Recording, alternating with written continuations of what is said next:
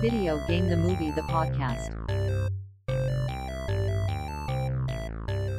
Welcome, everybody, to another episode of Video Game the Movie the Podcast. I am Mackenzie Easton Bertram? Yeah, we got married. Anyways, I'm one of your hosts. I am another host, the newly married husband host, Nathan Easton Bertram.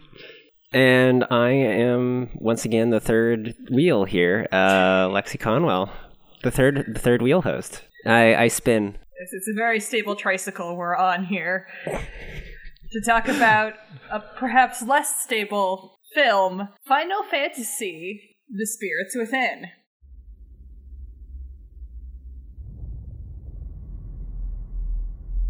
The dream is always the same.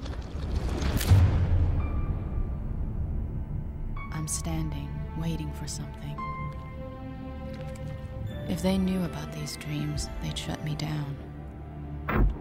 The question is, will I be in time to save the Earth?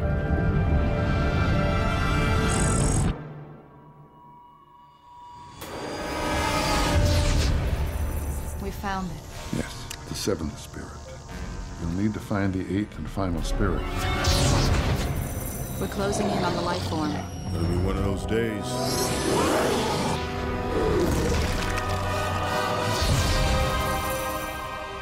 This is it.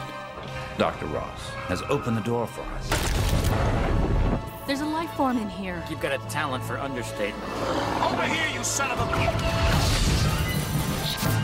This shouldn't be happening! What is that? The dream is coming faster now.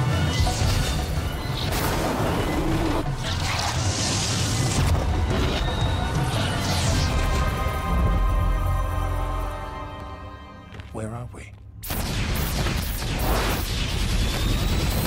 I'm not sure.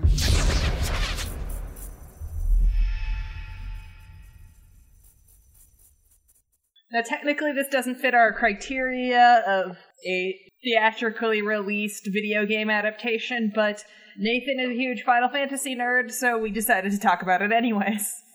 Yeah, I wanted to talk about this for two reasons. One being that it is inspired in part by the Final Fantasy game series, and I think that does qualify it, at least in part, to talk about. If not for a main episode, then a bonus episode. But it was a huge cultural event when it came out. I was 10 or 11 when this movie was released, and I remember it being a huge deal, at least in online circles that cared about film technology and video games and animation. It was a big deal, and I want to talk about it. Yeah, it is. That definitely makes sense.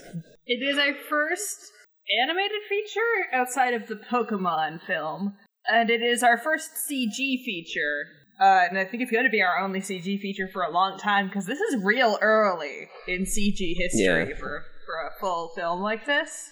Yeah, this came out in 2001. They entered production, at least on the facility that they used, in 1997. That's when Square Pictures was founded.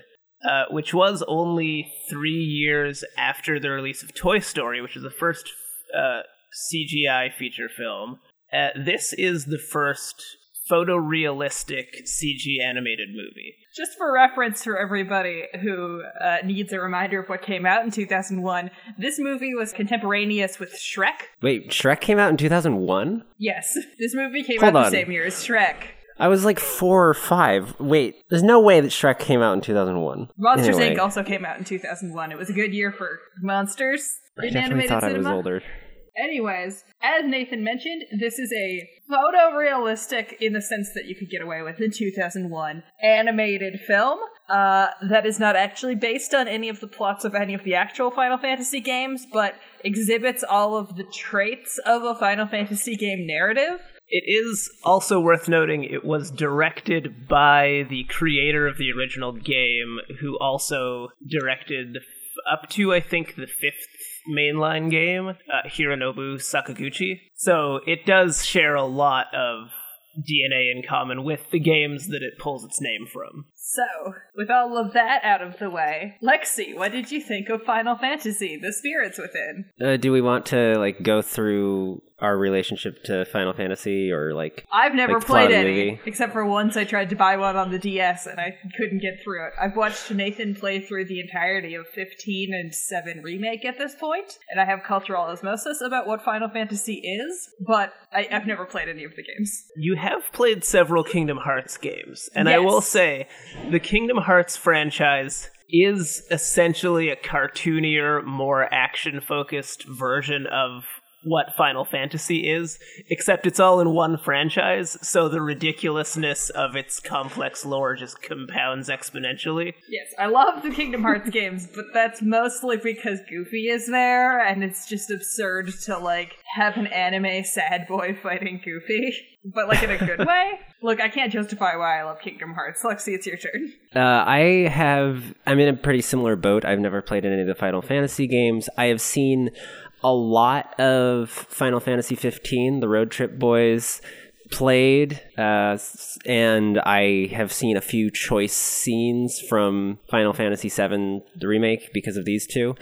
But other than that, I don't really know much about Final Fantasy except what I hear in the worlds randomly sometimes. So the main distinguishing factor here is that me and Lexi are in our, early or mid-20s, and Nathan is 29. So Nathan, what's your background with Final Fantasy? Well, I got into Final Fantasy kind of before I'd played any of the games, because I have an older brother who owned a number of the games before I was old enough to play them. So I watched him play 7, 8, and 9 when I was a kid. I was 7 years old when Final Fantasy 7 came out, and that was rated teen, so my parents wouldn't let me play it until I was at least 13. Alright, so your mom actually followed rating systems. Yes, she did. She wouldn't let me play them until I turned 13, but I grew up watching my brother play all of these games, and I was really invested in them. So as soon as I was able and I bought a used PS1, I found copies of 7, 8, and 9, and I played them. And then from there, I sought out any of the new ones that came out, more or less as they came out, although I didn't have a lot of money at the time, so I tended to have to wait around.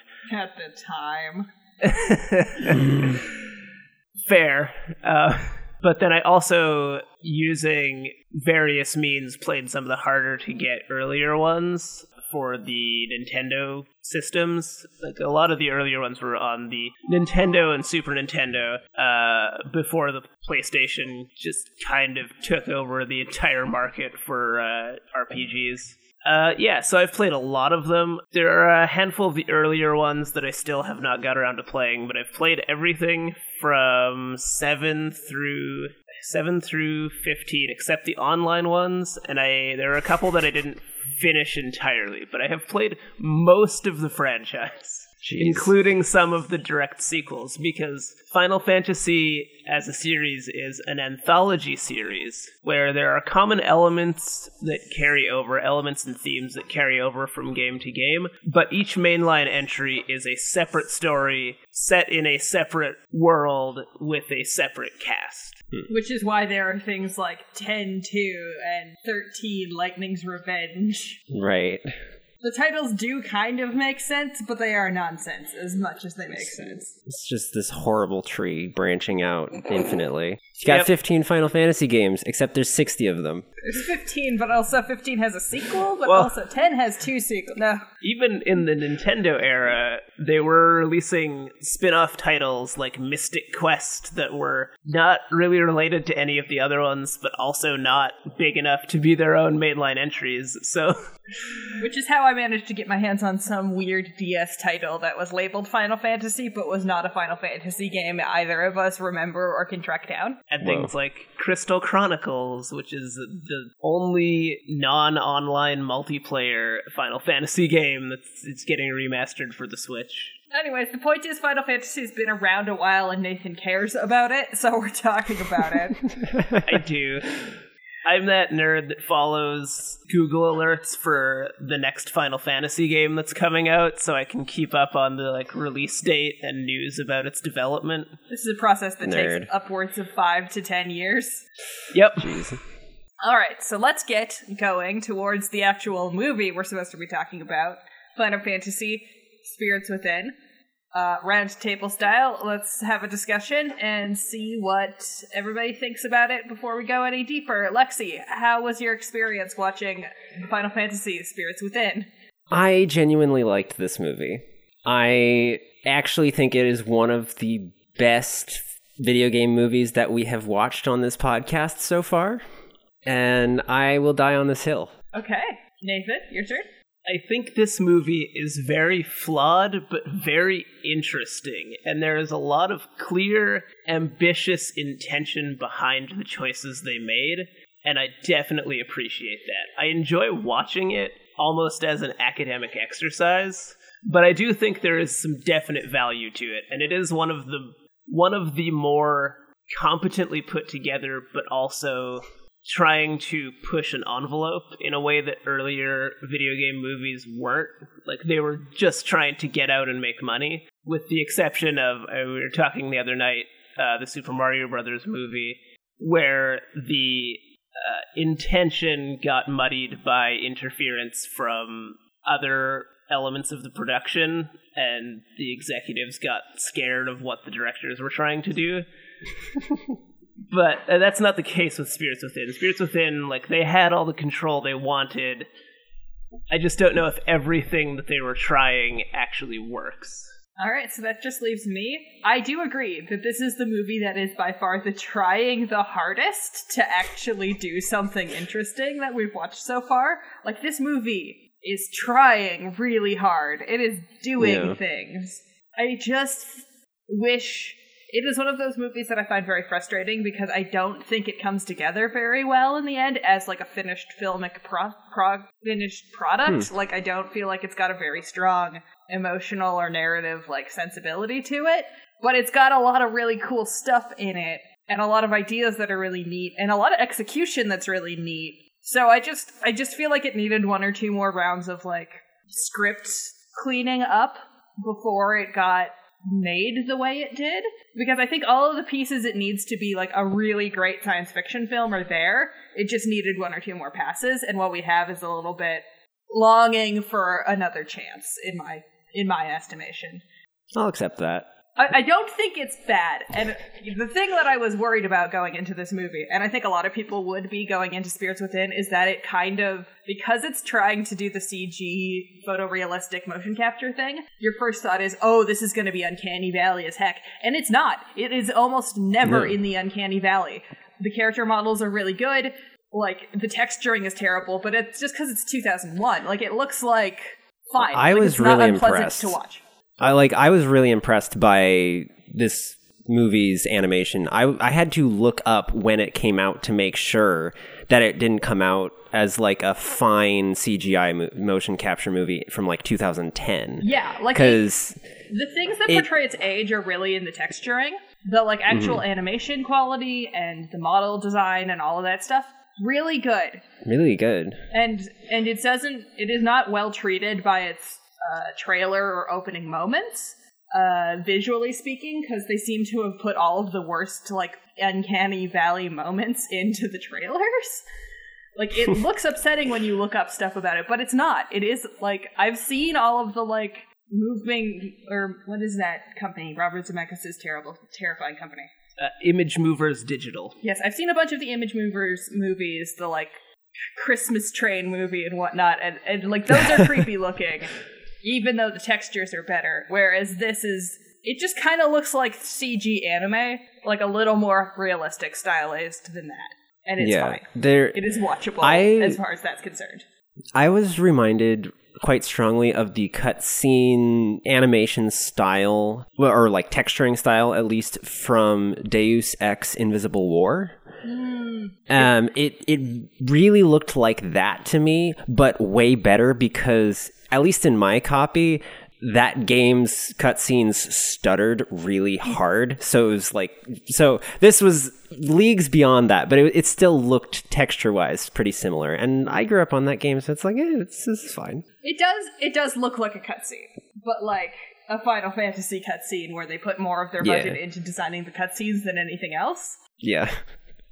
It's very, very polished video game animation. Yeah. But for 2001, it's also really good for an attempt at photorealism in cinema. No. My biggest complaint about the animation or the visuals of the film is not anything in the like actual technicals of it. I think it's very impressive for its time. It's the color palette. It's just so desaturated. Most of this movie is just so bland looking and is really unnecessary. Especially since there's supposed to be like a contrast between the like worlds they're living in and the like dead Earth and the dead planets around them. The fact that like everything looks dead the whole movie doesn't, I don't think helps itself tell the story it's trying to tell. It looks like, well, it looks very early 2000s in that, like, everything is desaturated and, like, kind of military coded. It looks a lot like the Matrix sequels. It has some, like, it longs for the color of the prequels, even though it kind of has some of the vibes of the Star Wars prequels. It's weird. It's, aesthetically, that's my problem with it, is that, like, everything is, like, desaturated. Which I think I take more umbrage with than you guys, because I'm the visual artist in the crew, and you guys are more on the writing and music side. Yeah. It does certainly have a very gray and brown color palette overall. Yeah. It looks a little bit like a military shooter. A Ironically. little, yeah. I've mentioned some of the plot elements here. Who wants to give a rundown on what the plot of this movie is? Lexi is very eagerly volunteering. Okay. So the plot of this movie is the world has been basically destroyed by an supposedly invading alien force of these creatures called phantoms. And so we follow the story of a researcher who has been having this dream from these aliens that hasn't quite finished yet. By the end of the movie, we find out that the phantoms are the dead spirits of a long destroyed world that traveled here accidentally on a meteor and are just lost and destroying everything. But the phantoms are invisible and will tear your soul out if they touch you. She is trying to find the 8 spirits of Gaia, our planet's soul, and so that they can combine them to create a waveform that will negate the phantoms and make them go away. They already have 6, and she's infected with some, and they're using that to protect her. From there, the movie is basically a love interest guy named Gray is leading a squad with her to try and find the 7th and 8th spirits. Meanwhile, there's a military leader in one of the barrier cities that all of humanity is kind of hiding in, who is like, we gotta destroy the phantoms. We're gonna blow them up with the Zeus cannon. Just give me the word. Just let me do the thing. And they're like, no, that's stupid. We should wait, because the phantoms, we don't know, they could burrow into the earth, and if you fire this weapon, it could like kill the planet's spirit. And he's like, that's a bunch of nonsense. So he ends up opening a hole in the barrier so that he can say, look, Council, the spirits got in. We got to move fast and destroy them, and because he thinks he can contain them. But what he doesn't realize is that they're dead, and they follow the spirit energy grid that powers all of the technology on this planet throughout the rest of the city, and kill basically everyone in the whole city, including all of the plucky squad side characters that we grew to love. And then so it's just this doctor played by Ming-Na Wen and Gray and the kind of scientist mentor guy whose theory that the Earth is alive is trying to put together this waveform. They go to the big meteor site because the 8th spirit is there. The general fires the Zeus cannon so much that it overheats because he's so zealous that he ignores all safety standards and blows the whole thing up, also killing the Earth. And Gray sacrifices himself by being the conduit through which the waveform can pass from Ming-Na Wen's character into the eldritch horror that Earth has become. And basically everyone in the movie is dead except for her and the old scientist guy, which was a shock to me that he survived. And that's the movie. It's over. There's a bird at the end. Oh yeah, there's a bird at the end. All life comes back to Earth because they cleansed Earth's spirit. It's heavily implied, but not shown. Yeah. So, I mean, I think it's going to. I think it's implied that it's going to come back. It's not like an instantaneous thing, but it's like Earth is healthy and alive again. Just not the things on it are alive yet, kind of thing. So, as you might tell from that very good description, actually, A+ job, Lexi. This movie's a bit weird. Like, I'm into it. It goes some places. I think the thing that makes it feel so weird to me is that all of this is happening on actual Earth. Like, the movie is just expecting me to get over the fact that, like, apparently for this whole time, I've been living on a planet that has a glowing blue center somewhere, and nobody's noticed it. That's fair. See, the Final Fantasy games get away with this by having all of the planets just be, like, Earth-like, and, like, never really addressing the concept of Earth existing. But I feel like they thought, well, this is a big mainstream movie, so it needs to be Earth. And they didn't think about the consequences of making it Earth. Because it's weird. It's got some weird vibes because of that. I actually found some reasoning behind why they did that. So, apparently, when Hironobu Sakaguchi was approaching this movie, I don't know when exactly in the timeline, whether it was before or after they'd started pre-production, but at some point, someone close to him had died, and he was thinking a lot about the passage of, like, the spirit when the body dies. And that was, like, the kernel of the idea for the movie. But he thought that in order to properly, like, explore and address those ideas, he wanted it to be set on Earth, because then the audience would have a more immediate connection to the events that were going on, which I think was a bad decision, just creatively. I do think it takes as the viewer, it takes you out of the fiction and makes you try and process what's happening as part of a world that you already understand. And I think that is limiting to the actual story that he's trying to tell. But I do wonder if it's maybe not a little bit easier for people who grow up in cultures with a more animist kind of background. If you already have a sense that everything has a spirit, maybe that makes seeing Earth that way a little bit easier. But we're coming from a distinctly, like, Western Christian background where, like, nothing is alive. Everything is dead and for the taking. I mean, I definitely, it kind of the movie resonated with me. I liked it. I mean, the thing about, like, you look at a fissure that's not even that deep in the Earth, and you see a glowing sea of blue energy that is the the planet's spirit. I mean, I think that was, like, a little heavy-handed. A little bit.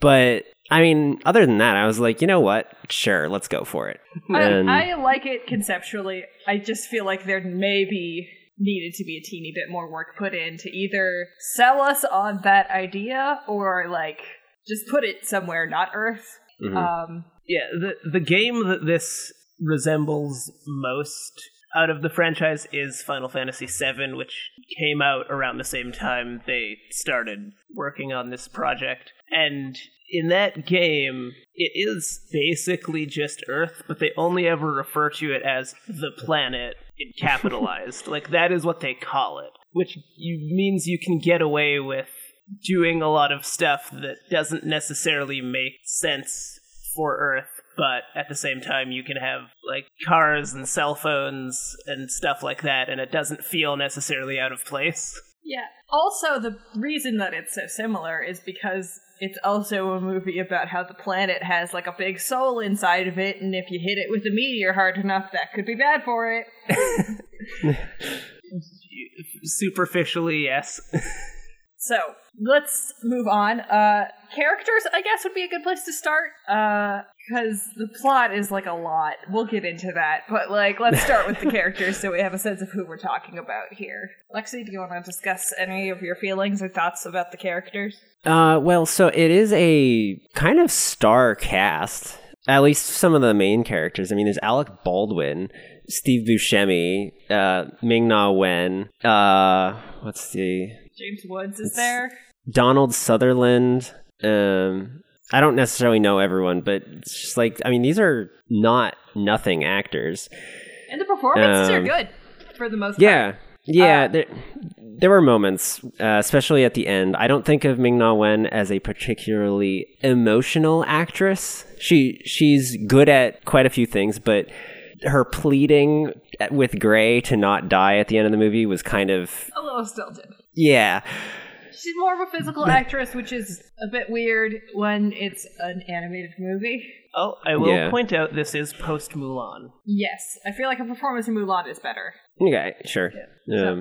She provably can do voice acting. Yes. Yeah, no, I'm not like getting it. Okay, yeah. I mean, I'm not saying that her voice acting was bad. I'm just saying that, like, in this moment near the end of the movie, I was like, in this moment, your voice acting is not very good. But the rest of it was pretty good. Yeah. Yeah. But yeah, so we've got the doctor. I think her name is Aki, and she's driven and also dying because of the phantom stuff that's in her heart contained. There's Sid, who's this old mentor guy who's very wise and not a whole lot else. He fulfills the like wise mentor role quite well. I liked him a lot, even though he didn't have much going on. He's a good Iroh type. Yeah. There's Gray, who's a very standard video game protagonist, even though he's the love interest. He's so bland. He's really bland. Gray is... They're in love. They seem to have been involved previously, and now they're like, no, we're not together, we're not involved, but everyone's like, hey, don't fuck that guy, don't do it, a war's going on, don't do it. And they're like, yeah, no, you're crazy, we're not doing that. And then it's just like, yeah, we're super in love, but also it's fine, he dies at the end. Yeah, literally when this character showed up for the first time, I was like, that is the most generic man I've ever seen. He is the most generic looking character. And like, that is a minor problem with the animation, is that everything looks good, but like, very few of the characters are terribly interesting looking. They're kind of default humans for the most part. Like Sid, who is the scientist, probably has the most like distinctive design of anybody besides the main villain, who is just like the most Nazi-coded man in the world. He just looks sleazy. He actually reminds me a lot of J.C. Denton from Deus Ex. I was constantly thinking, that's him. And like it's basically just his character model with the coat and everything. He's wearing a long black trench coat. That the people in the future who are cool and spooky wear. But yeah, he's just like, destroy all phantoms by any means necessary, and damn the consequences. He is a character he is one of the characters I feel would have been better treated by like one more rewrite, because he has a tragic backstory where his wife and daughter were like the first two of the first people like to die in the first like wave of phantom attacks. Like, yeah, pretty like, that'll mess you up. I get it. But we don't see that. And I really feel like the movie would have benefited from opening on the very first phantom attacks in, like, San Francisco, which I think is where it says he's from. Just so, one, we get a sense of what the world used to look like. Two, we know what the horror potentially is from this before we necessarily know anything else that's going on. And three, so that the villain's motivation doesn't get so watered down, it just feels silly. Yeah. He does feel kind of silly. He has a moment where he's like, what have I done? Where it's like, oh, I've screwed up and gotten all of New York, or what's left of it, killed. But then he just keeps doing stupid shit. Right. I mean, there is a moment where he contemplates suicide. Like, he actually has a gun to his head at one point in the movie. But then he sees a notification that, like, the Zeus cannon exists or something. And he's just like, nah, I'm going to blow up the planet. This guy is voiced by James Wood, by the way, actual real-life asshole, so we can make fun of him as much as we want. Yeah, this dude is the most Nazi-coded motherfucker in the entire movie. And, like, his name is General Hein. He wears a coat with a pin on it that looks suspiciously like the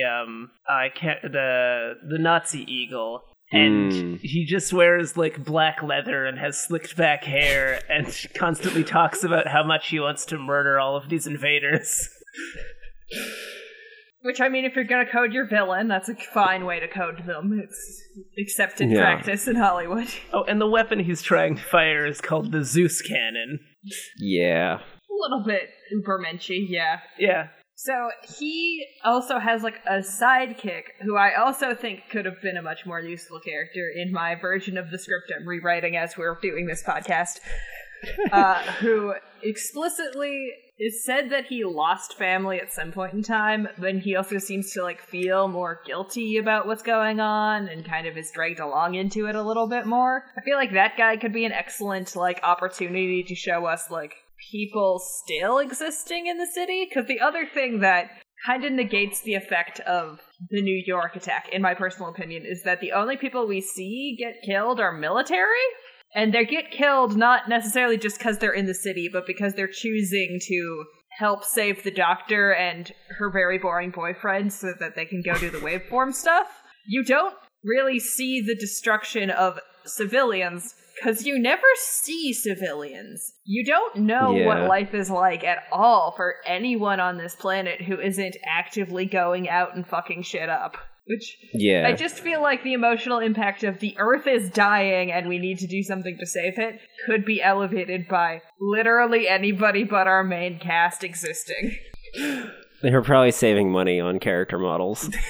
I mean, honestly, probably, but, like, I feel like the scene where, like, Aki and Gray have their first argument, like, when they meet up back in New York, shouldn't be, like, on a weird isolated platform. It should be walking through the streets of the city so that we at least see that there is a life going on for people in this world, like something that they are theoretically fighting for. No, I totally agree.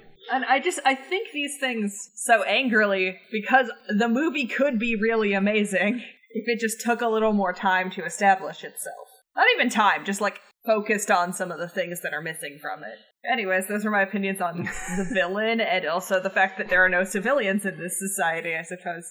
I agree that a lot could have been elevated by having regular civilians present over the course of the movie, but the movie does do a good job of sketching out personalities for all of the squad members. All of the side characters have quite a good amount of personality in this movie. There are, there's four of them. Three of the squad members have really good personalities, and one of them is a woman who is very tough. Yeah, we don't get a lot about her, but, like, she's still a character that I liked. Yeah, you still like all of them. She has a fun back and forth with Steve Buscemi's character, who is, like, the class clown. Yeah. I loved him. I was so sad when he died. He's very Joker from Mass Effect. He's, like, he's literally a pilot. But mostly, like, well-meaning and funny. And then their third squad member is the more, like, down-to-earth, a little more spiritual one. Ving Rhames? Yes. Yeah. Who's maybe the only one in the group who seems competent, but, you know... Yeah.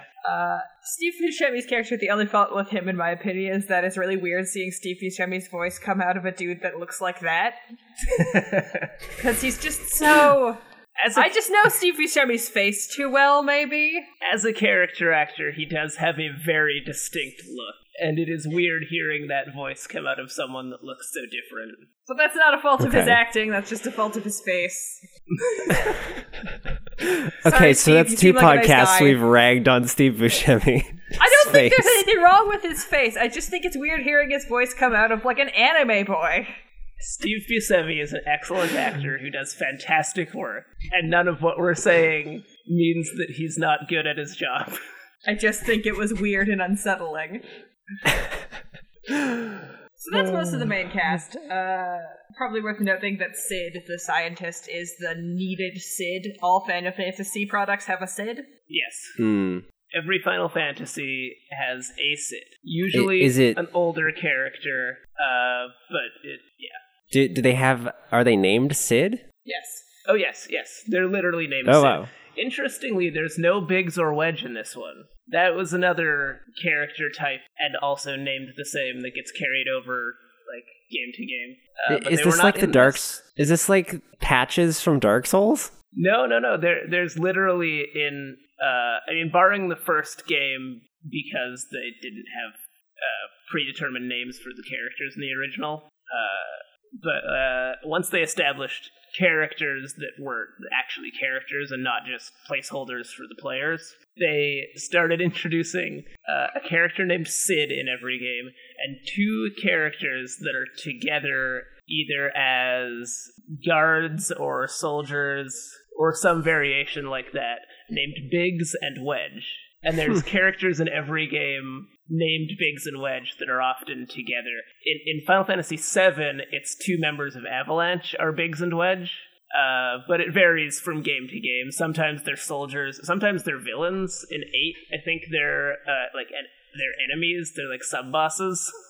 Whoa. But yeah, there's no Biggs or Wedge in Spirits Within, which was notable because they're just kind of a standard of the franchise. Trying to think if there's any more relevant character stuff to bring up before we move on. Not really. I mean, Ming-Na Wen's character is pretty standard female heroine, but she's not. I'm gonna give it this. She's our second female protagonist, I think. Not including something like Street Fighter, where there's like 8 Well, it's a people who are big the ensemble. protagonists. Yeah, Lara Croft and Aki Ross are the two.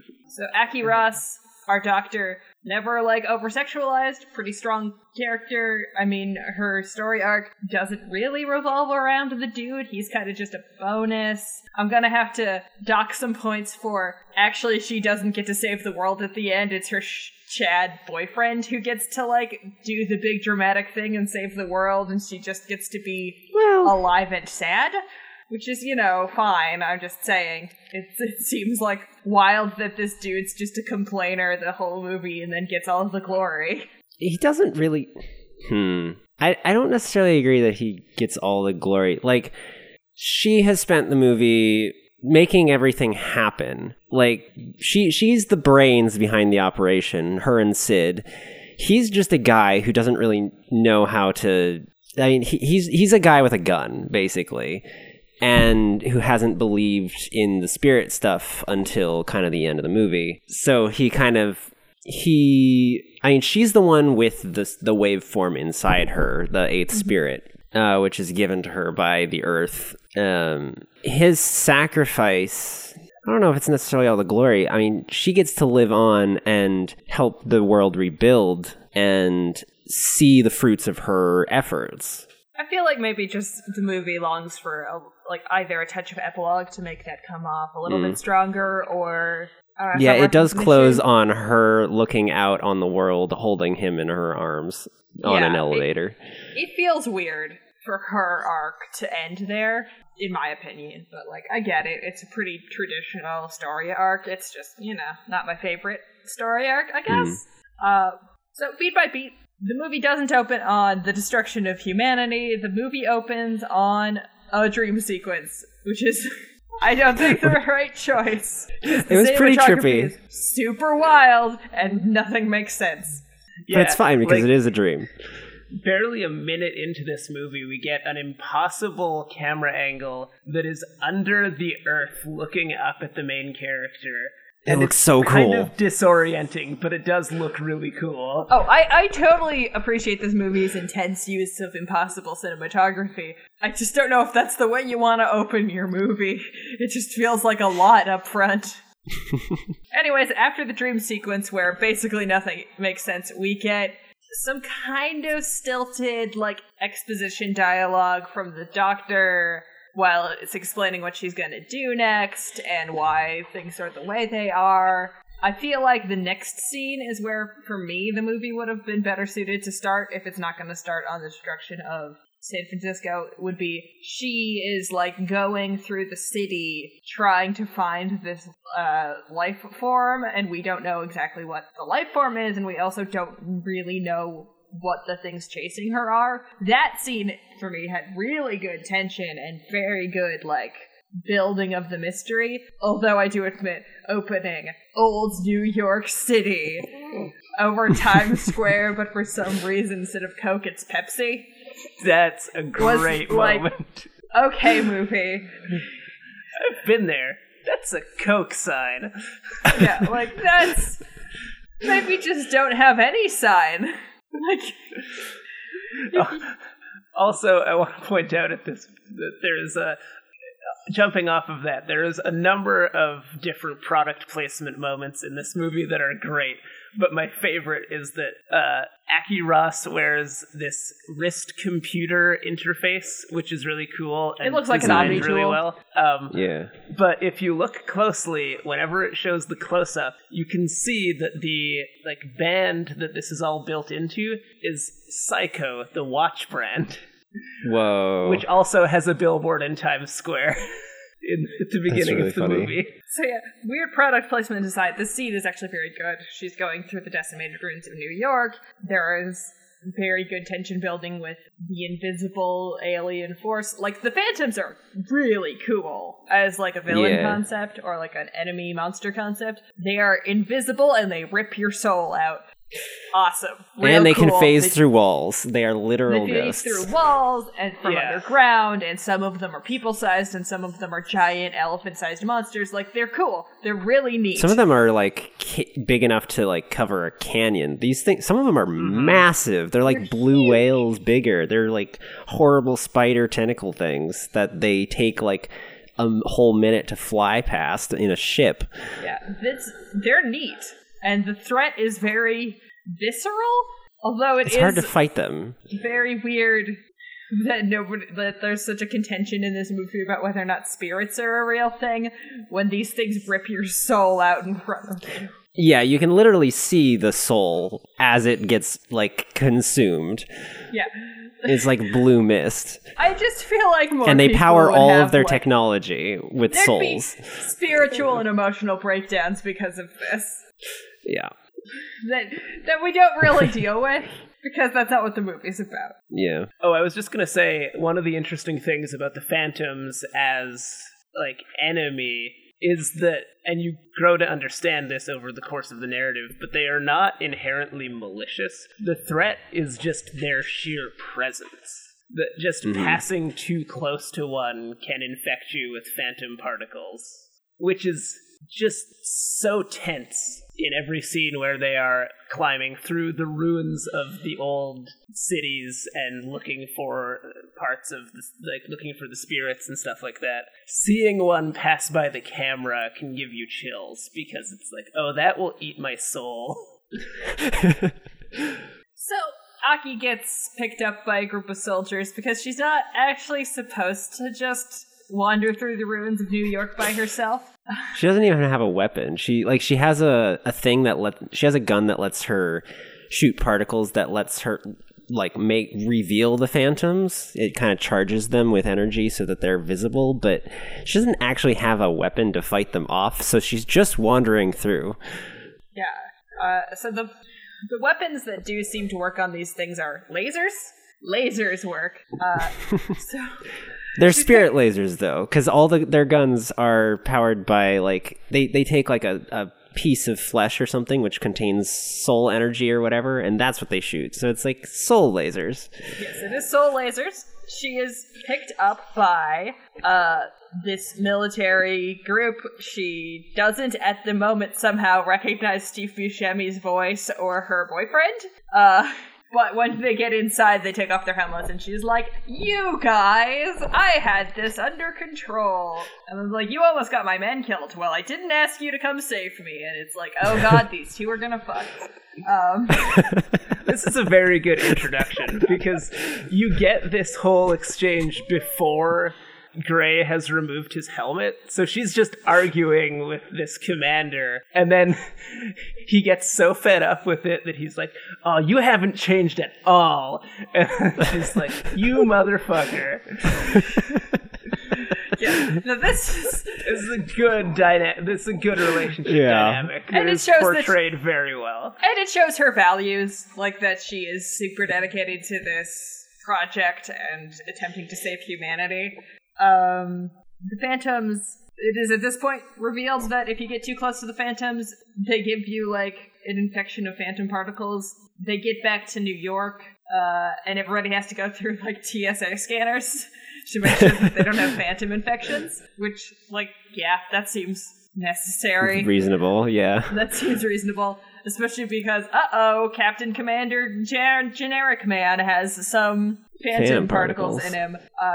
At which point Aki does, like, awesome laser surgery and, like, manages to save him, even though everyone says it's impossible. So yeah, she but does then real also good. she's dodging the whole time. She's like dodging the scanner, just like, I don't want to go through this thing. And then she does get out of it because of Sid.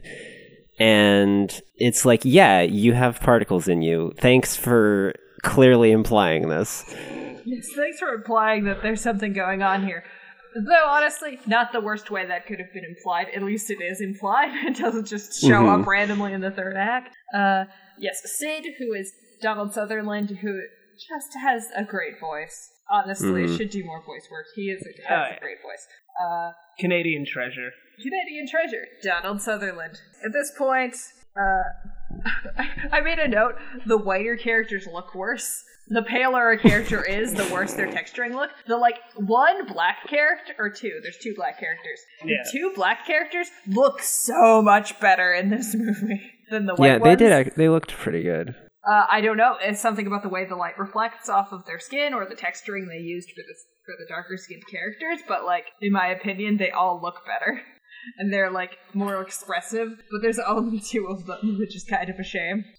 The cast is actually pretty diverse, though, if you assume that Ming-Na Wen's character is Asian, which I think she's Asian. It's kind of hard to tell. Yeah. Yeah, I think that's the intention. There's a thing in anime-styled things where the default person design is, and I think this is in a lot of media that has abstraction, the default human design looks like whatever race you are used to seeing as the default.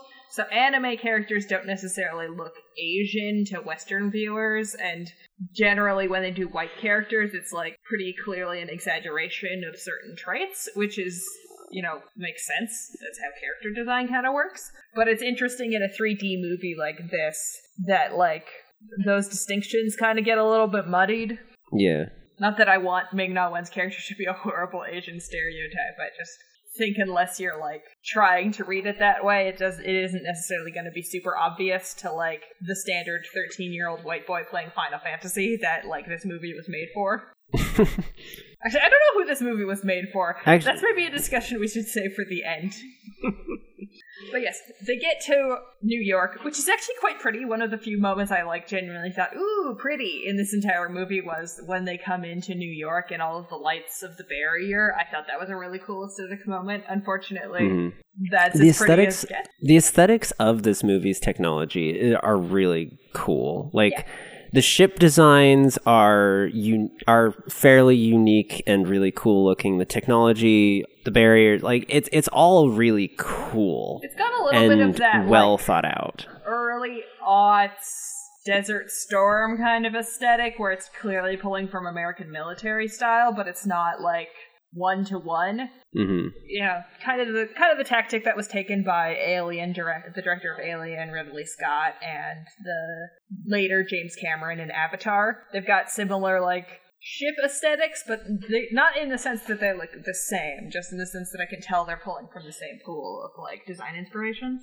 It's also very StarCraft, not quite as exaggerated with the Space Marine armor and stuff in that, but some of the ideas are similar, for sure. Yeah, it feels kind of Mass Effect, which is weird because Mass Effect hadn't come out yet. Actually, I found a quote from an interview with one of the Mass Effect co-creators that said that this movie was one of his major inspirations when working on Mass Effect. So okay, so I was wondering, because this movie feels like the kind of thing that, or at least it feels like a lot of later work is inspired by it, but I didn't look at the movie and think, this is the kind of thing that inspires people, which is like, that's on me. I'm really glad to have that confirmation, because there is a through line there. Yeah, well, we'll talk about this later, but this movie was a major commercial bomb. But it does seem to have seeped into later sci-fi aesthetics through the few people that latched onto it and really resonated with the movie. And it sounds like Mass Effect was one of those, where someone who saw this movie went on to work on Mass Effect and really brought a lot of those ideas into it. Yeah. So, back to the plot. They go to a board meeting. Well, it's a council meeting of, like, humanity. Yes. So humanity has a Star Wars prequels style council that, like, determines the politics. It's very Jedi Council, very, like, you know, normal council kind of thing. A little bit like the Mass Effect councils. You know, it's just like a group of dudes and ladies who are, like, in charge of making decisions. I don't know how they're elected or what the deal is, but they're around. They're, like, way less important than you'd think, given how much prominence there is early in the movie with them and their decision and how important they are. They show up once or twice more in the whole movie. Yeah, they show up in the initial meeting where they rule not to have the Zeus cannon fired because they want to give Dr. Ross and Sid the opportunity to find the next spirits. And build the waveform, because they think that's, like, a less dangerous solution, which it is, and also it's not, like, there is no sense of time crunch. That it is artificially induced later. I kind of wish that sense that actually we're in a pretty secure place right now was more emphasized in this scene. That, like, we're not actually in a rush to do, like, we want to deal with this because, like, this situation can't go on forever, but, like, it can go on for, like, a while. Like, it's been a while. They've been living in these cities. It's fine. It sucks, but it's fine. Yeah. Seems to be the sense. But I don't feel like they emphasize the stability very much. Because big fuck off canon doesn't feel necessary if you have a stable situation, and it doesn't really explain how stable the situation is. Even though I get the sense that, like, yeah, things are fine. Like, we should deal with the problem, but it's not, like, life or death immediately. Yeah, we have the time to deal with a situation in a smart way rather than firing a big fuck off cannon at it. Yeah. Which could easily destroy us and make things worse. Because they can't actually kill the ghosts, the phantoms. Yes, because they're dead. We don't know our ghosts at this point. Yeah. It's another movie, or not another movie, but another thing this feels similar to me is it's got similar vibes to Ender's Game, where the protagonist also keeps getting, like, dream-like visions as a form of communication from an alien species that they're, like, super planning on genociding. But, like, they don't have to worry about the genociding this time because they're already dead. Like, it's totally fine to wipe them all out. They're already wiped out. Also, no child soldiers, thankfully. Yeah. Also, no homophobia. Fuck you, Orson. Anyways. So anyway, the second time the council shows up is when they call General Hine to tell him he has permission to fire the cannon. And that's it. Yeah, they somehow managed to get out of the city. We didn't see this, again, because we didn't really see anything happen to the city except the villains who triggered the, like, fake terrorist attack dying and blowing shit up, and the crew members who were in, like, military jail. Yeah. Yeah. Because the villain put them there. Yes. So, moving back to the plot, they give council permission to keep doing spirit stuff. Nazi gets not permission to do the laser thing. He's mad. I just want to point out part of General Hines' whole thought process is that I don't know if he genuinely believes this or if this is just his excuse for unilaterally making decisions on behalf of the military, but he says that he's arresting Dr. Ross and the team protecting her because he believes that she is being controlled by the Phantoms because she revealed she was infected with Phantom energy, which is such a wild leap in logic, dude. So yeah, during this council case, the big climactic end point is, look, I've got phantom particles in me. I have for like unspecified period of time. A while. These spirits successfully have kept it contained. If we finish this, we can like cure this problem and presumably get rid of all the phantoms. So that's enough of a selling point. Boyfriend is absolutely fucking pissed he didn't tell her, didn't tell him about this, which, you know what, it is kind of cancer, so like, fair? Fair that you're kind of upset about this. But also, it's totally her choice not to, like, reveal her own medical history, so, you know, I get it. I get what the conflict is here. Like, as much as I find the male lead really generic and kind of boring, their relationship is pretty solid because, like, the conflicts are pretty genuine and they come from pretty genuine places. This is when the Nazi is like, oh shit, she's a double agent for the aliens, a thing that I've decided that can be possible even though we've had no communication with them this entire time. Well, so she is recording her dreams, and he does see that. So that happens a little bit later, so they get the dream recordings. True. But at this point, the Nazi is like, you better arrest your girlfriend if anything is something weird happens. He also specifically brings up that he has evidence of her being a double agent, but we never actually see that. He just goes and has them arrested. Yeah, this whole double agent thing, you think is going to be like, oh, he's collecting this evidence so that he can turn the council against her. But no, he never tells the council. He doesn't really do anything with it. He's intensely trying to gather data on her being, like, a traitor.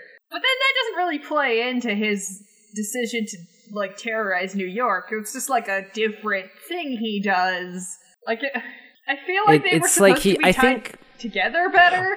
Well, so I think his goal was he had this evidence, and I think he was going to turn the evidence into the council after he had stopped the phantoms that he let in, because it's like the phantoms are getting stronger, or like maybe she sabotaged it or something. You know, somehow this is her fault and we need to stop the phantoms now and get rid of her research. But that didn't play out because he screwed up and everyone died. Yeah, Again, this is another case where I just think, like, another pass on the script could have tightened up the, like, multiple threads here and tied them together a little bit tighter. I like the idea that he has decided, because she's got this infection, that she's dangerous. That's actually really, that tracks with the character and the world building. It's fine. I just don't like that it doesn't come to anything. Besides, he's really pissy about it, because it seems like he'd be pissy about anything, because he's just a pissy man. He's just a pissy man. I mean, he's James Woods. Of course he's just a pissy man. But, like, also, James Woods has done way better voice performances than this. But that's not because of, I think, James Woods or the movie. It's just that the character isn't allowed to be nearly as fun as Hades. I don't actually know anything about James Woods. He's a shitty man. But he also played Hades in Hercules, and I really love that performance, so I gotta give him some credit there. He's fine in this. He plays sleazy really well. Oh, the other thing that these, like, secret backroom meetings between the general and, like, other military people remind me of is Ants, which I know is a weird cross point, but it's got this exact same setup, where there's a shady military dude planning horrible things in a noir-esque back room. And, like, he's got a second in command who's, like, kind of along for the ride, but not nearly as much as he wants him to be. That's actually a very apt comparison. See, the things this movie reminds me of are varied. Huh. And again, it doesn't feel like it's because either of these movies is ripping each other off or is, like, not particularly creative, because both movies are wildly creative.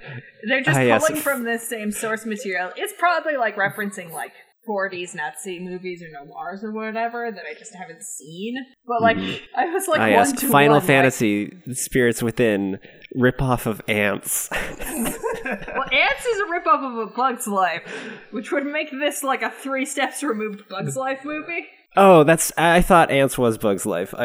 No, Ants is Bug's Life, but Nazis. Okay. Ants is the movie that DreamWorks made when they found out Pixar's next movie was going to be about bugs.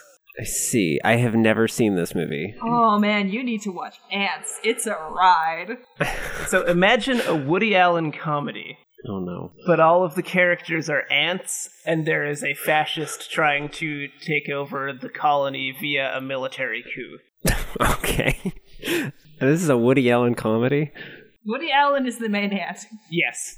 It also has a deeply unsettling character voice and character model displacement because Christopher Walken is also in this movie, and it never feels right. The ant with his voice, it just never seems right. Okay. This is a digression. Anyway. Yeah. Sorry. So they go, the council meeting finishes.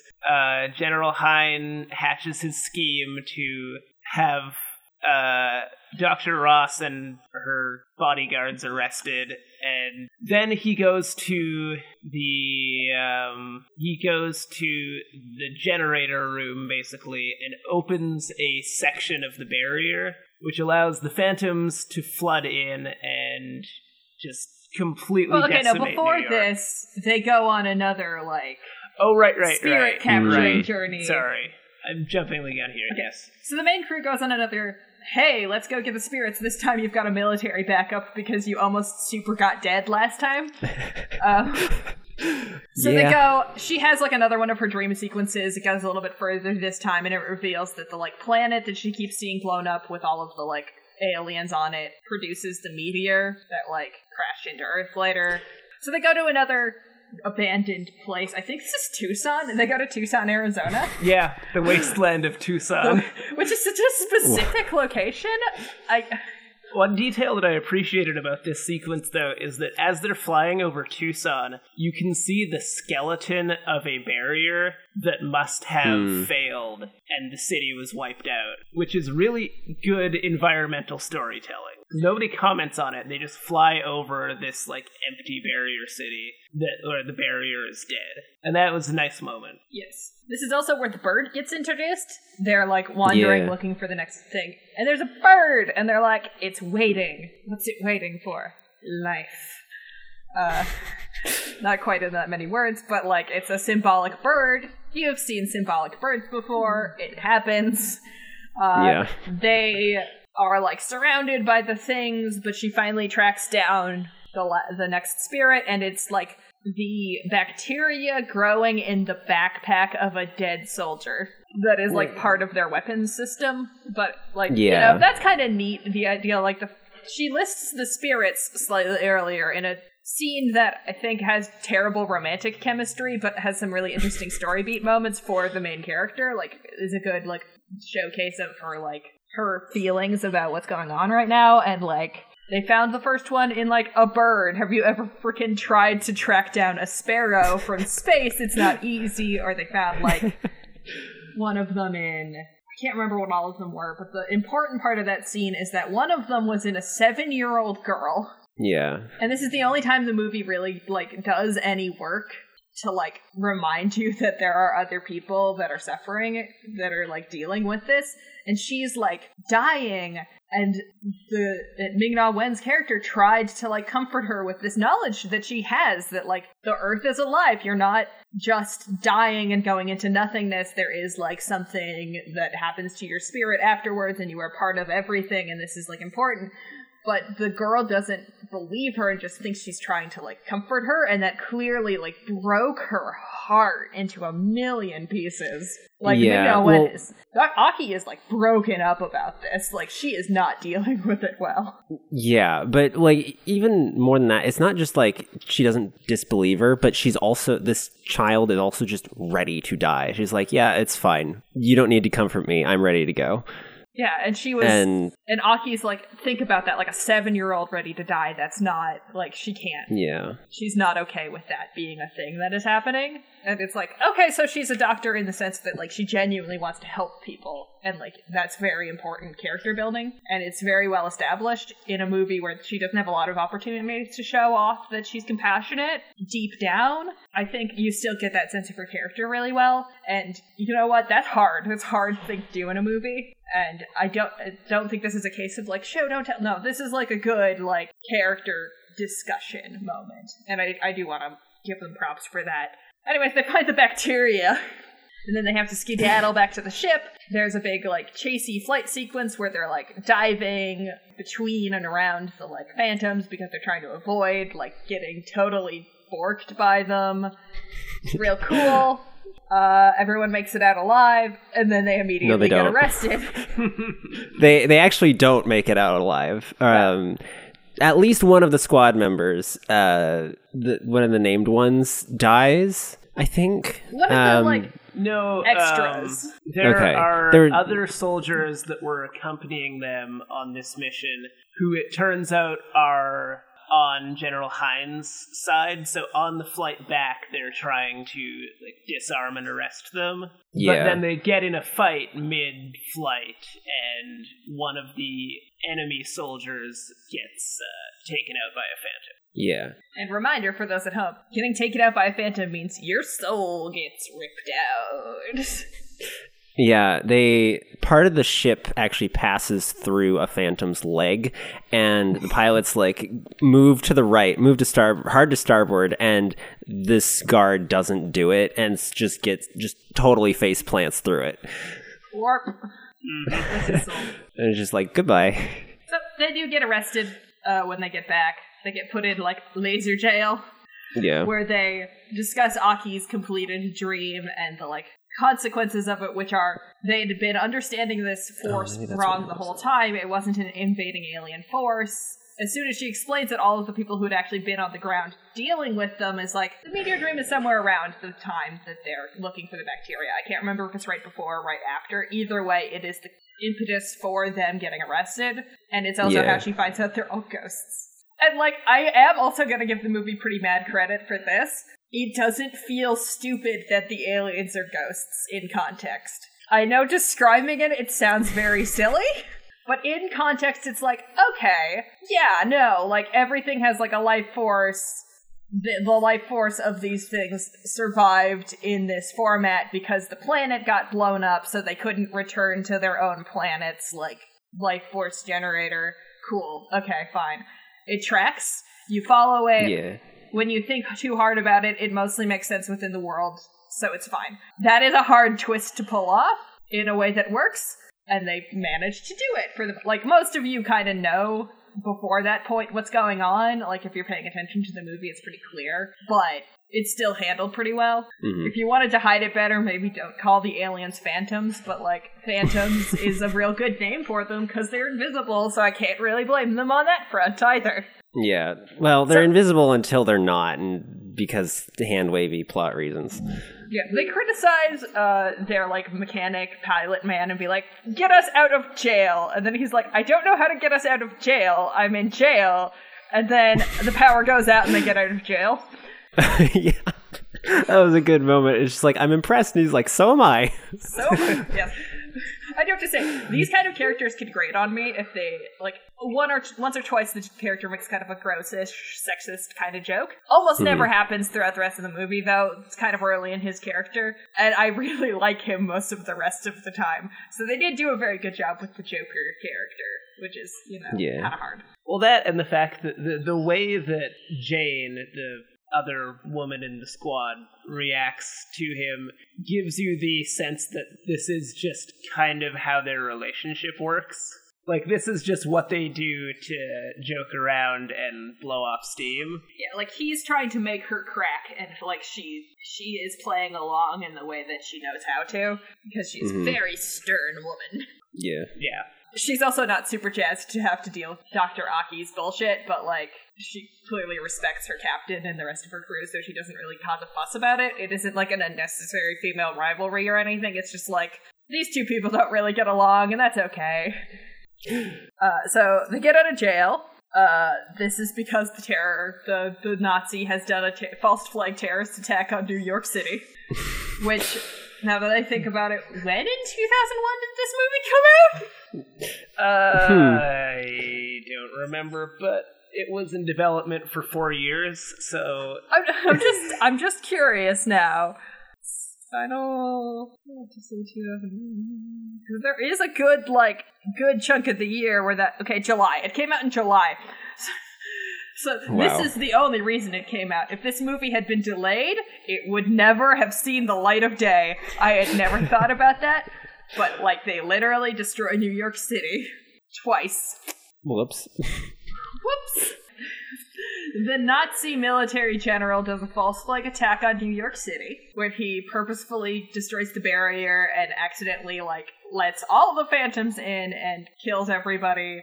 The first crew member I thought was dead was the black team member voiced by Ving Rhames, whose name escapes me, because I don't think their names come up a lot, honestly. Gets, like, pinned under a truck when they're trying to escape and is like, don't worry, I'll hold the line, give me a gun. Ryan, okay. Yeah. Which is pretty badass, but my brain was just like eye-rolling really hard because, like, of course you're killing the black team member first, but actually he's the last one to die. Because he holds out with that gun for a while. Yeah. He kind of serves as a distraction for them to escape, just firing this big cannon into a really big spider thing. So the pilot and the female soldier managed to get the ship, like, completed, like, fixed up before getting taken out themselves. In a pretty sad moment, honestly. You don't want them to die. No.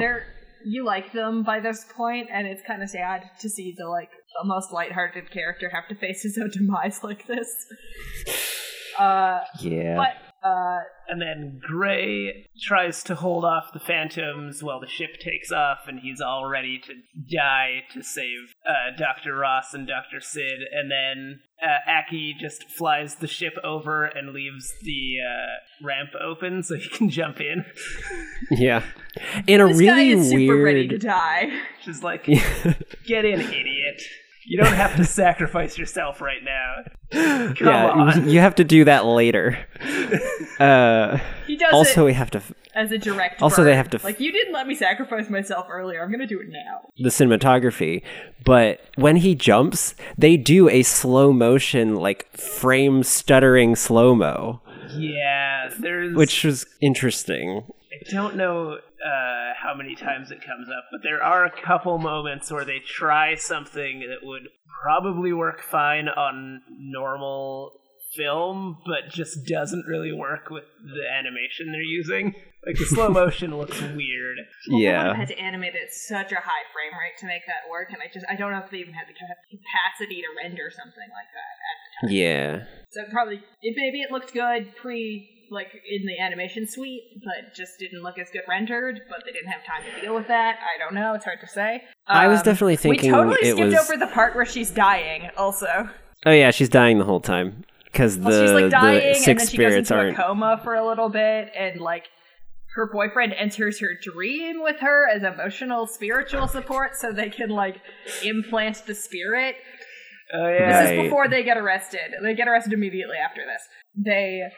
He is her spiritual support when they do this, like, surgery. So he's in her weird dream when she figures out that they're all ghosts. Yes, that is an important thing to bring up, because, It's a bit of a weird sequence. It actually is probably the most impactful of the dream sequences, because he's there with her, which works really well, actually. Yes, but then they get arrested and the rest of the things happen. It's a little bit Pacific Rim, Like there's a little bit of the neural drift that feels like it may have consciously or not drawn from this sequence.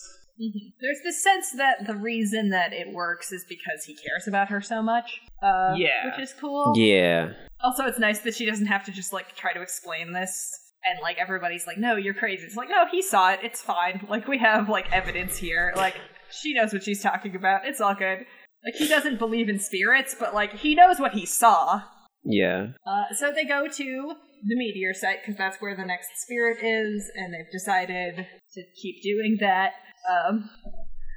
The raising what of else are they stakes gonna do? Yeah, kind of.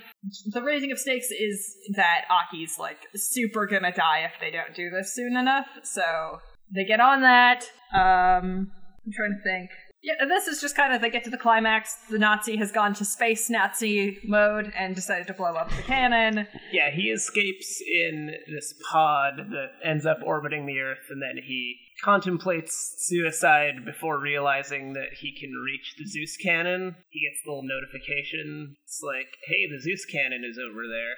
And then he goes over to the Zeus cannon and talks to the council over communicators, and they're like, yeah, you can totally shoot the big gun. I guess we're out of options now. So he shoots the big gun until it explodes. Aki and what's-his-nuts do the, like, find the final spirit, and it gets implanted in Aki automatically, and then she holds his hand while he gets eaten up by the dead Earth, and it fixes the Earth and gets rid of all the phantoms, and then the bird is back, and the end. And a really unfortunate pop song plays in the credits. Yeah, it's not great. But they do, when they fix the Earth, a, like, big energy beam does come out of the Earth. Oh yeah, it has a goddamn from the spirit meteor portal site from Legend of Korra. Yeah, like, there's now a spirit portal or whatever on Earth, but I think what I interpreted it as was, like, sending the souls of the phantoms back to their planet. That's a nice concept. I don't know how, like, the physics of that actually works, but it's from the meteor site into space, so I don't know. The reading I had was that the waveform allowed the phantoms to be sucked into our Gaia energy core because, like, they got connected in a way that worked. Yeah. But either way, the problem is dealt with, and the Earth will be fine. If that's true, do you think that the newly verdant Earth is going to contain just alien animals? Why not? Maybe. Probably, yeah. I don't know. It's also got... And, like, giant-brained humanoids with weird arms. They have one skinny arm and one massive arm and translucent brain heads. Yeah, the monster design is great when they're phantoms. The actual alien design just is, like, real weird to look at. Yeah. I just want to say the exploding of the Zeus cannon is a really great visual metaphor for the self-destructiveness of hateful ideology. Because he just keeps firing it, no matter how many warnings about the fact that the core is overheating yell in his face. He just keeps doing it until it literally explodes with him on it. That is pretty great. Yes, fun facts. So, this movie was a really big deal. In 1997, Square, the company that produced this, started a new division called Square Pictures, which they produced this movie through. And their idea, when they founded Square Pictures, the whole premise of this endeavor was that they wanted to have Square Pictures, which was going to be a dedicated animated movie production studio, and they were going to try and push the envelope technologically as far as they could with movies, and then Square Pictures would hand off those developments, those technological advances, back to Squaresoft, who would invest those advances into making better games, and then the stories and ideas from those games would inform future movies for Square Pictures. It was supposed to be this, like, loop of inspiration, advancement, and inspiration repeated so that they could basically create this industry of, like, movies and technology and video games.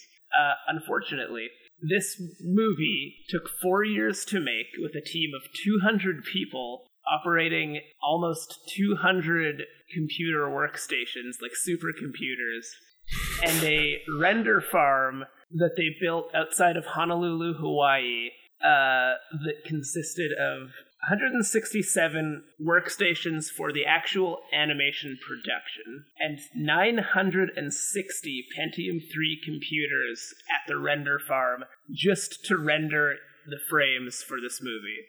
Jeez. Damn.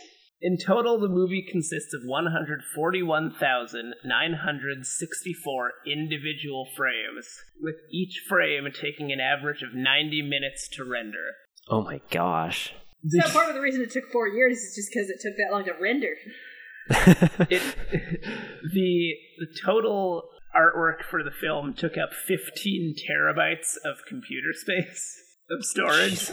And it was estimated that the 200 people working on it put in a combined 120 years of work. Damn. So it was a lot. They filmed it entirely in English because I think they wanted it to play really well in English-speaking regions. The producers working on it compared it to their attempt at basically making Snow White and the Seven Dwarfs. Like, this was supposed to be this massive technological achievement that was going to launch the studio into something really great. That didn't happen. As you might have guessed, given that almost nobody ever talks about this movie. And you've nowadays. probably never seen it. Because this movie, I can't find the original budget for it. Probably on purpose. The budget ballooned a lot as they got nearer and nearer to the release date, to the point that it ended up costing $137 million to produce this movie. Jeez. And they made, overall, over the entire theatrical run of this movie, they only made $85 million. So this was a net loss for Square of $52 million. Jeez. This significantly reduced their operating capital. Oof. Is this in any way connected to the fact that later they had to merge with Enix? No, this actually delayed that merger for a little while because they were in talks to do this merger before the movie came out. And then the movie came out and Enix was like, ooh, I don't know. This was a big blow. I'm not sure that we want to be involved in a business that took this big of a loss. But eventually they came around and the merger happened, and they've been doing pretty well since then. Well, it still takes them 6 years to get things done. Another interesting element of this production was that when they started this whole endeavor, they actually intended to make the character model of Aki Ross into basically a digital actress. They wanted to reuse the same model for future movies, and they even talked to Ming-Na Wen about staying on to voice future characters, essentially like Muppet style, having the actress of Aki Ross playing characters in future Square Pictures movies, which obviously cool idea. Didn't really happen because the movie was such a bomb. It would have made their other movies a lot less expensive. Yeah. But I think they were overestimating their technical competence in the sense that would have aged way faster than they thought, and that's not there was no way of them telling how quickly CG was going to develop, but Aki would not have been usable for very long. No, they probably would have had to at least update the model, if not forego the idea entirely within a few years. But they did produce one other thing, Square Pictures, before they were just absorbed into Squaresoft proper, and now what was Square Pictures just makes cutscenes for the games nowadays. But they did do one other project. Can any of you, based on the animation style and the time this came out, guess what that project was? So it wasn't the other Final Fantasy spin-off things like Advent Children or anything? No, that was later on, and I don't know how much of that was the same setup that they had used or creative team. It was around the same time. It was initially it was kind of a tech demo that they made for a specific pair of directors. Huh. I know you've seen it, Kenzie. I don't know, Lexi? I don't know. Square Pictures made Final Flight of the Osiris, the Animatrix short. Huh. We're trying to kind of pitch this technique to other filmmakers to sort of drum up interest in it. So they ended up producing this, and it ended up making it onto the Animatrix collection when that finally released. Final Flight of the Osiris is actually quite good and has some pretty excellent animation in it. So, I mean, if you're interested, check that out because it's actually really good. It's not my favorite of the Animatrix shorts, but like that's just because I have my own taste. Yeah. So the other distinction this movie has is it kind of killed the director's career for a little while. Oh. So Hironobu Sakaguchi created the original Final Fantasy. He was directly involved in making them up until number 5 in the mainline series, and then he moved into a producing role at Square, and then eventually he was acting as an executive producer. And this whole movie seems to have mostly been his kind of brainchild. So when it failed, he actually stepped down from Square and started his own like independent company that worked on video games in Japan separate from Square because he made a massive misstep like in terms of as a business decision. This was a huge failure. So he stepped down and opened up Mistwalker Studios, which they focused mainly on coming up with video game story ideas and writing scripts for games, and then they would hire out third-party studios to do a lot of the animation and actual programming work. Their most famous release was probably The Last Story, which was his sort of attempt at doing a new like big JRPG project, which was released on the Wii. It was part of Project Rainfall, which was this attempt to get some major JRPG releases from Japan that were Wii exclusives released, localized to North America. This was also the most expensive video game-inspired movie of the time and remained so until 2010 when Disney produced Prince of Persia. So, this was an expensive movie for a long time. Yeah, it's kind of hard to remember how much film budgets have inflated since then, but that movie was bonkers to produce. Like, yeah. All the more reason I wish that had tied its story together a little bit tighter, because I don't think this movie had to be a failure. Yeah. I think the taste was there for it. I mean, this is 2001. The Matrix was huge. Just like a couple years ago, we were in the midst of the prequels. It's not like the public didn't have a taste for science fiction, or even like kind of weird science fiction. I just don't think it was between the new and kind of intimidating art style that didn't really present a lot of interesting to watch moments. Like, it was weird to probably for the general audiences without any of the prettiness that I think would have made up for that. And it just needed a little bit of tighter storytelling. And I just wish this project had done better for everybody's sake, you know? Yeah.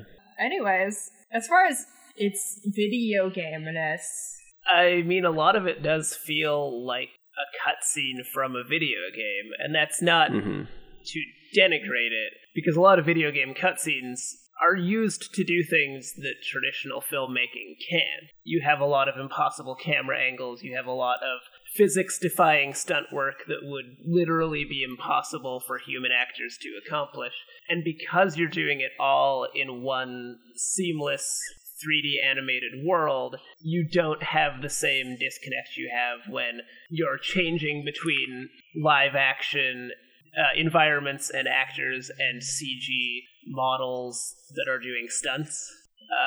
So in that sense, it is a really impressive technical achievement, and it does play very smoothly. Like, it's all very seamless in a way that is really impressive, especially for the time that it was made. Yeah.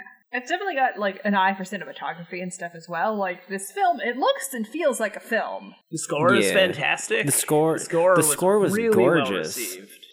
Yeah. Yeah. So, there were a couple moments where I was like, this is a little ham-fisted, like when they pull one of the squad mates out of a hole where some phantoms are clawing after her. It's like this really loud glory music or whatever, but that was one moment where I was like, that was a little too much. But otherwise, the score I noticed it right away. I was like, this is gorgeous.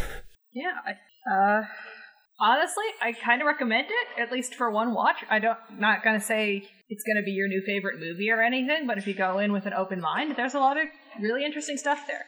A lot of reviews around the time did accuse this of falling into the uncanny valley, and I think your mileage will vary on whether or not it is uncomfortable to watch in that sense.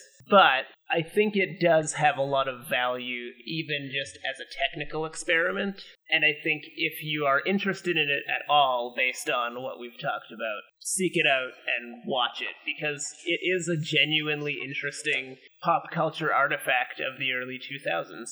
All right, so it has come to the time of the episode where we ask if there's anything else you guys want to talk about before we wrap up.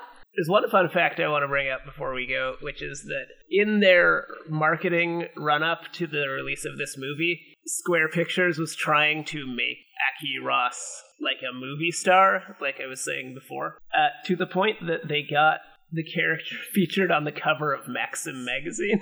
Oh dear. What? I don't actually know what this is. They rate how attractive women are and put them in a list in their magazine. Oh, I see. Yikes. Yeah, that's weird. Keeping in mind, we did just talk about Lara Croft. Yeah, I mean, it's not necessarily weird in that context. It's weird in the sense that this is a character in a movie that you created as an animated model, and you're trying to promote them as if they were a real person. Yeah. That part's weird. There are movies about this premise. I think there's one with Robert De Niro. I don't know. There is a movie with this exact premise where a programmer creates like a digital actress, but the world doesn't know that she's fake.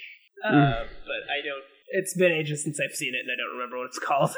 On that note, anyway, let's give our post-ranting ratings here. Lexi, you start off. I mean, a solid 7 out of 10. I'm just gonna go basic. Like, I liked this movie. It has some flaws. It's not the best thing I've ever seen, but on the scale of video game movies, it's phenomenal comparatively. Yeah, if you are ranking on the actual quality scale and not the most entertaining to watch scale, this one does end up in the higher echelons. If you're basing it on is this fun to watch, whether or not the movie is good, I think it's still firmly beaten out by a lot of the, good trash. I think it depends, yeah. I also genuinely like this movie. I think it's dealing with a lot of very interesting ideas and sci-fi concepts. And as someone who has played a lot of the Final Fantasy games, I like that it captures that same spirit, which is not a pun that I intended when I said it, but there it is. I give this 5 out of 7 spirits within. Yeah, and I give it a Sid. All right, guys. I give this a Bigs out of Wedge. Thank you all for joining us on this week's episode of Video Game the Movie, the podcast. We are still trucking along. We're gonna get up to the Resident Evil movies next time, which is fun. We promise they're coming. Yes. And we may or may not have a very special guest coming up soon, so stay tuned for that. Thank you all for joining us. I have been Mackenzie Easton. You can find me on Twitter at Kenzie Phoenix. I have been Nathan Bertram. You can find me on Twitter at BertNerdTram. And I have been Lexi Conwell, and you can find me at Conwell_Alex on Twitter. You can find the show... Go ahead. Sorry, Nathan, do you know the show for Twitter? Yes. Yes, Nathan. You can find this show on Twitter at VGTM Podcast, and that is it. Game over, y'all. Don't forget to save. Yeah. Put a quarter in your butt. Don't do that one. Don't.